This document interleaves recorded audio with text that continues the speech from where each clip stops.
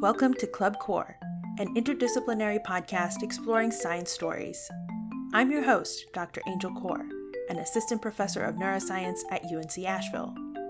Each episode of this podcast is created by undergraduate students enrolled in one of my courses. So join us as we delve into a variety of topics with one simple goal: to get it less wrong.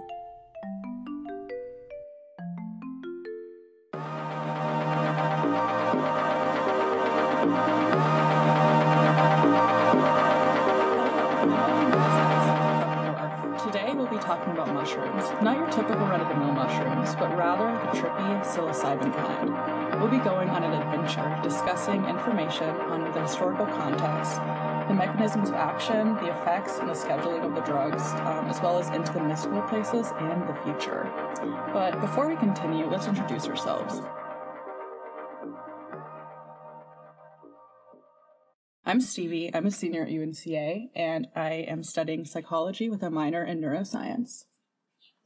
Nice to meet you, Stevie. Yeah, nice to meet you. Oh, yeah. I should introduce myself. Who are you? Okay, I am Zach Attack Thomas. Don't shake your head at me. Ew. I'm a biology major, senior graduating in December with a minor in neuroscience. Cool. I'm Sarah Montgomery. Sarah. Excuse me. I'm a senior majoring in psychology with a minor in neuroscience, just like Stevie. Oh. Well, thank you. It's nice to meet you guys. Nice to meet you. We've never met. Oh. So you're probably asking yourselves, what is psilocybin exactly? Well, psilocybin is a naturally occurring psychedelic that is found in mushrooms of the psilocybe genus. This drug has been criminalized since the 70s and typically has a bad reputation in the Western culture. However, psilocybin has been around for quite some time, and Stevie here is going to take us on a little historical adventure I've cleverly called Tripping Through History. Some of the earliest evidence for inducing hallucinogenic trips through mushrooms dates all the way back to 1000 BCE. There have been individual discoveries around the world, anywhere the genus grew naturally. So around Australia, Central America, and North Africa. There's also a lot of evidence of the importance of psilocybin in Mayan culture. They actually had their own word for it, which was Tianancatl, meaning flesh of the gods. So they had temples to worship mushroom deities, and to them it was celebrated and used as a tool to connect and communicate to divine powers. But this did start to change in the 16th century when Spanish colonizers came to Central America. Of course, their attempt to socially control every aspect of the Mayan culture also intruded onto their religious practices. And because they didn't understand what the Mayan people were doing, ingesting this Tianancatl was kind of considered devil worship. So there's actually a quote that I found from a Spanish priest who was witnessing some of these ceremonies. The first thing to be eaten at the feast were small black mushrooms, which bring on drunkenness, hallucinations, and even lechery. They ate these before the dawn with honey. And when they begin to feel the effects, they begin to dance, some sang, and others wept. When the drunkenness of the mushrooms had passed, they spoke with one another about the visions they had seen. So you can see how it had really important cultural implications for them. Using psilocybin to induce trips made its way into U.S. popular culture in around the early 1950s, when two scientists, Wasson and Heim, published an article about their experiences tripping under a shaman in Mexico. The article was published in Life magazine, and since then, the first synthetic psilocybin product was created in 1958, and that's really when you saw the introduction into Western culture. And of course, it did become part of counterculture in the 60s and 70s. But in 1971, synthetic drugs were officially considered a Schedule I drug during a UN conference, making them punishable up to a year in jail or a $5,000 fine. However, we will get into the legality of mushrooms a little bit later. That's interesting that you mentioned the UN conference from 1971. Fun fact, this conference in 1971 was one of 3 UN conventions that actually, began the international criminalization of the non-medical use of drugs. Interesting. So it was the last one. Well, it was the middle one, actually. Okay. Yeah. So, like I said before, mushrooms from the psilocybe genus contain the compound psilocybin. In its natural state, psilocybin is inactive, but once inside our bodies, we metabolize it into the compound called psilocin.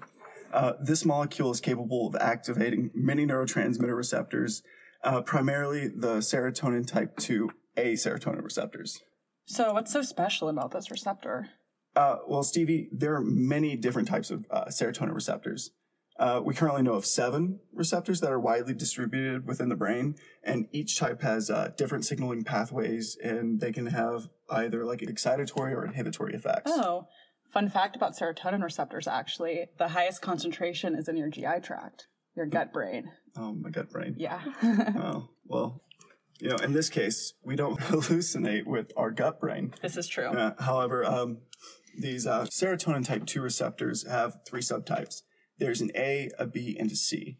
For hallucinogens such as psilocybin, it's the 5-HT2A receptor that is associated with the neuropsychological effects. This receptor is spread throughout the brain, but the highest concentration is located in the neocortex, the hippocampus, the thalamic nuclei, and different nuclei within the midbrain. The serotonin type 2A receptor is in our brain and can be found on both excitatory and inhibitory neurons within our brain. This means that serotonergic hallucinogens like psilocybin can stimulate certain areas while inhibiting others. It creates this disconnection within our brain that stops lateralization but increases, activity within certain parts.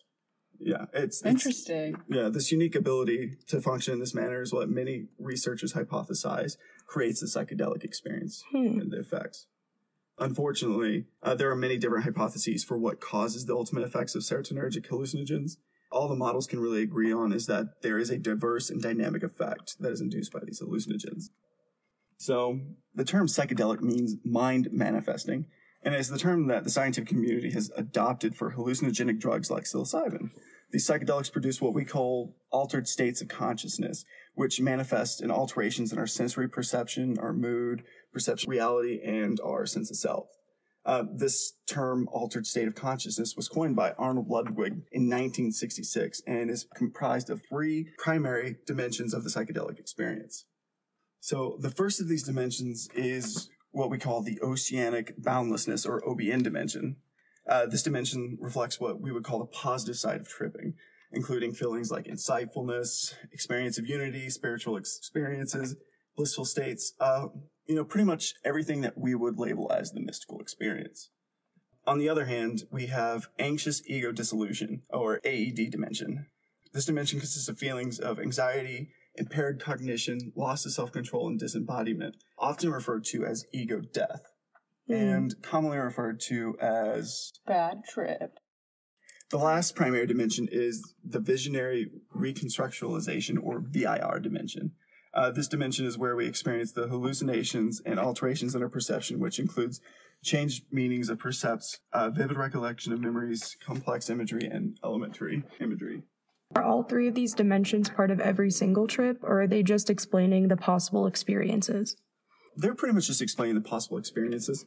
What they really offered is, by creating these altered states of consciousness, like definitions, they allowed researchers to develop a method that could reliably measure the structure of psychedelic experiences felt by various individuals.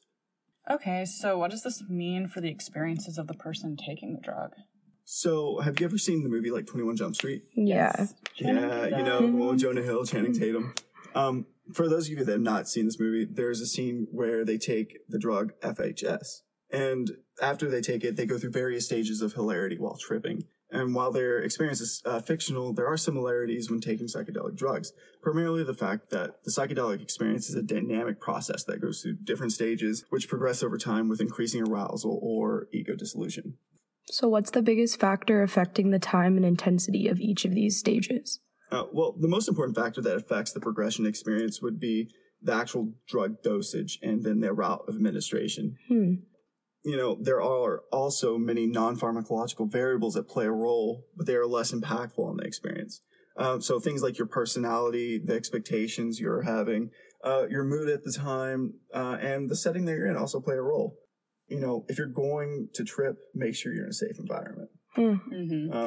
Good advice. But, you should also know before tripping the legality of the situation. Exactly. That is really important to note. So, like I was saying earlier, in the U.S., psilocybin is officially a Schedule I drug, which was made official in 1971. So what this means is that they are extremely addictive and have no recognized medical uses, at least according to a definition by the DEA. How do you feel about that, Sarah? Well, I think it should be researched medically, and it may not be accurate to classify it as Schedule 1. Throughout the 1950s, the potential therapeutic effects of psychedelics were being studied in the US and Europe. Like Stevie said, after psilocybin was banned in 1971, clinical research to evaluate the medical safety and efficacy of psychedelics was halted until the late 90s and early 2000s. So they went a long time with no research. After the Controlled Substances Act became law in the U.S. in 1970, the main agency responsible for funding psychedelic research, the National Institute of Mental Health, or the NIMH, stopped funding studies interested in determining their therapeutic potential. Along with the NIMH eliminating its funding, getting approval from the DEA to have controlled amounts of psychedelics, even if for clinical research, became nearly impossible. So while the U.S. was dealing with changing legality surrounding psychedelics and debating these decisions, the CIA began a secret project called MKUltra, set out to identify avenues of mind control to use for interrogation. MKUltra focused on the use of psychedelic drugs, primarily using very high doses of LSD. The MKUltra experiment, along with its negative consequences for unwilling participants, is part of the reason there is so much hysteria surrounding the use today. Today, there is a large contrast between the perceived risks of using psychedelics and the actual biological risks. The difference between perceived and actual risks, I think, are very important to note, as serious side effects from psychedelic uses are fairly rare, while alcohol directly contributes to 88,000 deaths per year in just the U.S. Federal law does not explicitly list the various species of mushrooms containing psilocybin. Psilocybin is now decriminalized in Denver and Oakland, California. In both Denver and Oakland, this effectively means that psilocybin is decriminalized, making possession, use, or personal cultivation a low-priority crime. A measure legalizing psilocybin-assisted therapy is likely to be on the ballot in Oregon in 2020, and activists in California are attempting to do the same. Based off the definition of a Schedule I drug, it doesn't really fit. The part about not having any current accepted medical use, current research would suggest otherwise. There are dozens of studies published from European countries which support the efficacy of psilocybin to treat anxiety, especially in people with terminal illnesses, people with treatment-resistant depression, addiction, alcohol dependence, and much more.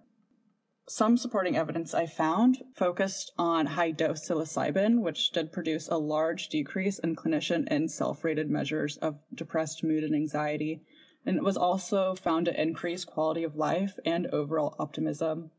But an important thing to know is that these changes are sustainable. At a 6-month follow-up, the effects were still seen in about 80% of the participants who did attribute their improvement specifically to their. Another study I found focused on alcohol dependence, where 10 patients were provided psychosocial treatment with motivational enhancement therapy for 4 weeks, and then they received their first dose of psilocybin, which I think is important to note as well. They're also receiving motivational enhancement therapy as well as getting the drug. Along with psilocybin. Yeah, so it's not just like they're having random trips throughout time. It's structured and organized.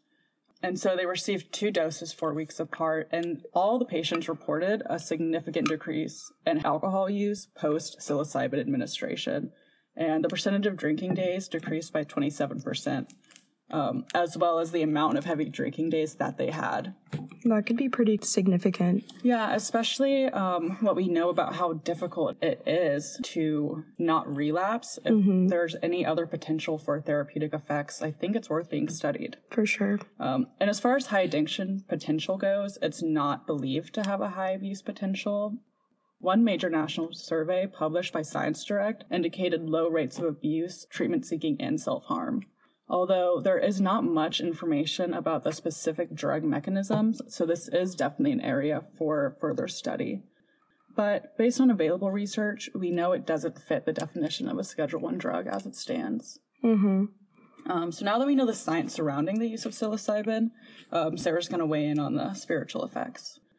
So I believe an important component of psilocybin use to consider is the spiritual and therapeutic effects it can have on an individual basis. Studies show that psilocybin can have a positive impact on people's perception and overall mental well-being. One of the most famous scientific experiments with magic mushrooms was the Good Friday or the Marsh Chapel experiment, conducted under Timothy Leary. Timothy Leary was a really famous psychologist and writer who advocated for the exploration and therapeutic potential of psychedelic drugs back in the 1960s, 70s. So the experiment showed that psilocybin was able to reliably produce a mystical experience in a majority of the people who took it, with many participants claiming it was among the top 5 most meaningful experiences in their life. According to a survey, psychedelic drug users place a greater value on spirituality and concern for others than financial prosperity. People who have participated in other studies suggested that 60% of healthy volunteers reported sustained personal meaning.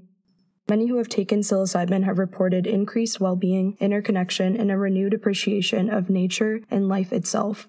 It is nearly impossible to convey the variety of experiences one may have when using psychedelic drugs. Like Zach said earlier, some people who experience ego death do not enjoy their experience, while some experience the oceanic boundlessness dimension and report a pleasant experience and increased well-being after tripping. Things like personality, expectations, mood, and setting play a role. So like Zach said, if you're going to trip, make sure you're in a safe environment. So where do we go from here? Indigenous peoples have recognized the benefits of using magic mushrooms for thousands of years. Modern science is only now beginning to consider that psychedelic experiences can immensely impact people's perception and happiness.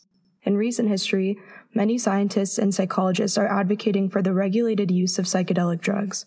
One of these advocates is Michael Pollan, who has written books and been involved in many podcasts discussing the use of psychedelics. Michael Pollan says in an article, "Studies have demonstrated that properly administered, a psilocybin journey can have enduring positive effects on the well-being and relative openness of healthy normals," as researchers put it. So that just basically means everyone. Pollan also says, "I look forward to the day when psychedelic medicines like psilocybin, having proven their safety and efficacy in FDA-approved trials, will take their legal place in society, not only in mental health care, but in the lives of people dealing with garden variety unhappiness or people interested in spiritual exploration and personal growth."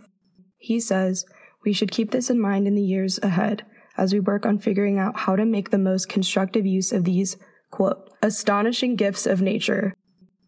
So, guys, what are your final thoughts? I mean, I think Michael Pollan said it best. The hope is that within monitored clinical settings, psilocybin can be administered to consenting participants, and then evaluate more on its potential therapeutic effects, and hopefully eventually we'll be able to de-demonize the reputation of hallucinogenic substances like psilocybin. Yeah, I totally agree. I think that there's such a potential of untapped medical benefits from this drug, and it's so important to focus on this research and continue it so we can have accurate scheduling. Yeah, I mean, it's sort of just fear of the unknown. Yeah, we should find out. But that wraps it up here thanks at for joining Club us. Core today. Yeah, have a great day, guys. Let's all thank our overlord Dark Current, your misguided Core. minions.